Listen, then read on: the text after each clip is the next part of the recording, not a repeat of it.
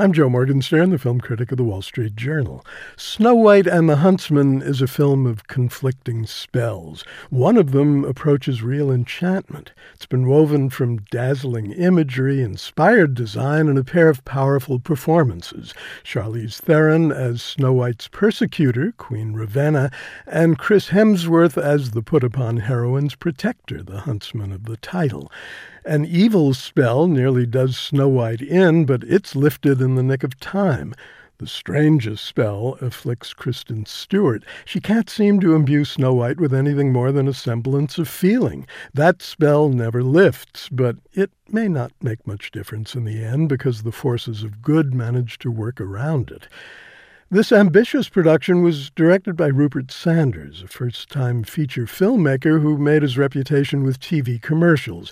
He's a whiz at visual storytelling, and he and his collaborators summon up a sumptuously dark and revisionist kingdom that's closer to Game of Thrones than the Brothers Grimm, let alone Walt Disney. The main degrimming of the plot concerns the huntsman, who, in this version, is dispatched to capture Snow White but becomes her ardent protector and then her tutor in martial arts.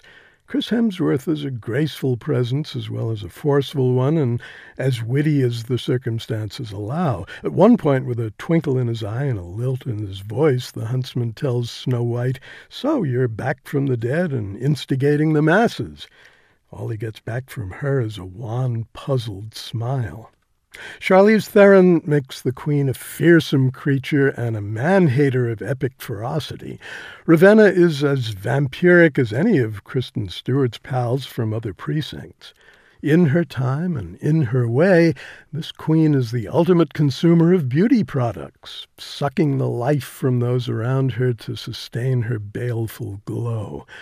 The movie works best when Theron or Hemsworth are on screen, but Snow White is literally another story. Kristen Stewart's skills haven't caught up with her celebrity, so it's almost painful to watch and listen as she intones her dialogue lifelessly. Not just complex questions like the one Snow White puts to the huntsman, "Do you drink to drown your sorrows or your conscience?" but simple lines like her declaration to the 7 dwarfs, "We mean you no harm." The heroine is more excitable, though no more eloquent, in her Joan of Arc mode once she's absorbed the huntsman's lessons of war and leads her followers into the fray. Then the problem becomes keeping a lid on her shrill outcries and displaying her leaps and lunges to best advantage. Kristen Stewart aspires to more agility than she achieves. Still, who's to say that Stewart won't give the movie exactly what it needs? Legs plus a strong sword arm at the box office. Bella forever, she faces the world with adolescent angst and a twilit frown. And no one is more entitled than Snow White to be angsty. I'm Joe Morgenstern. I'll be back on KCRW next week with more reviews.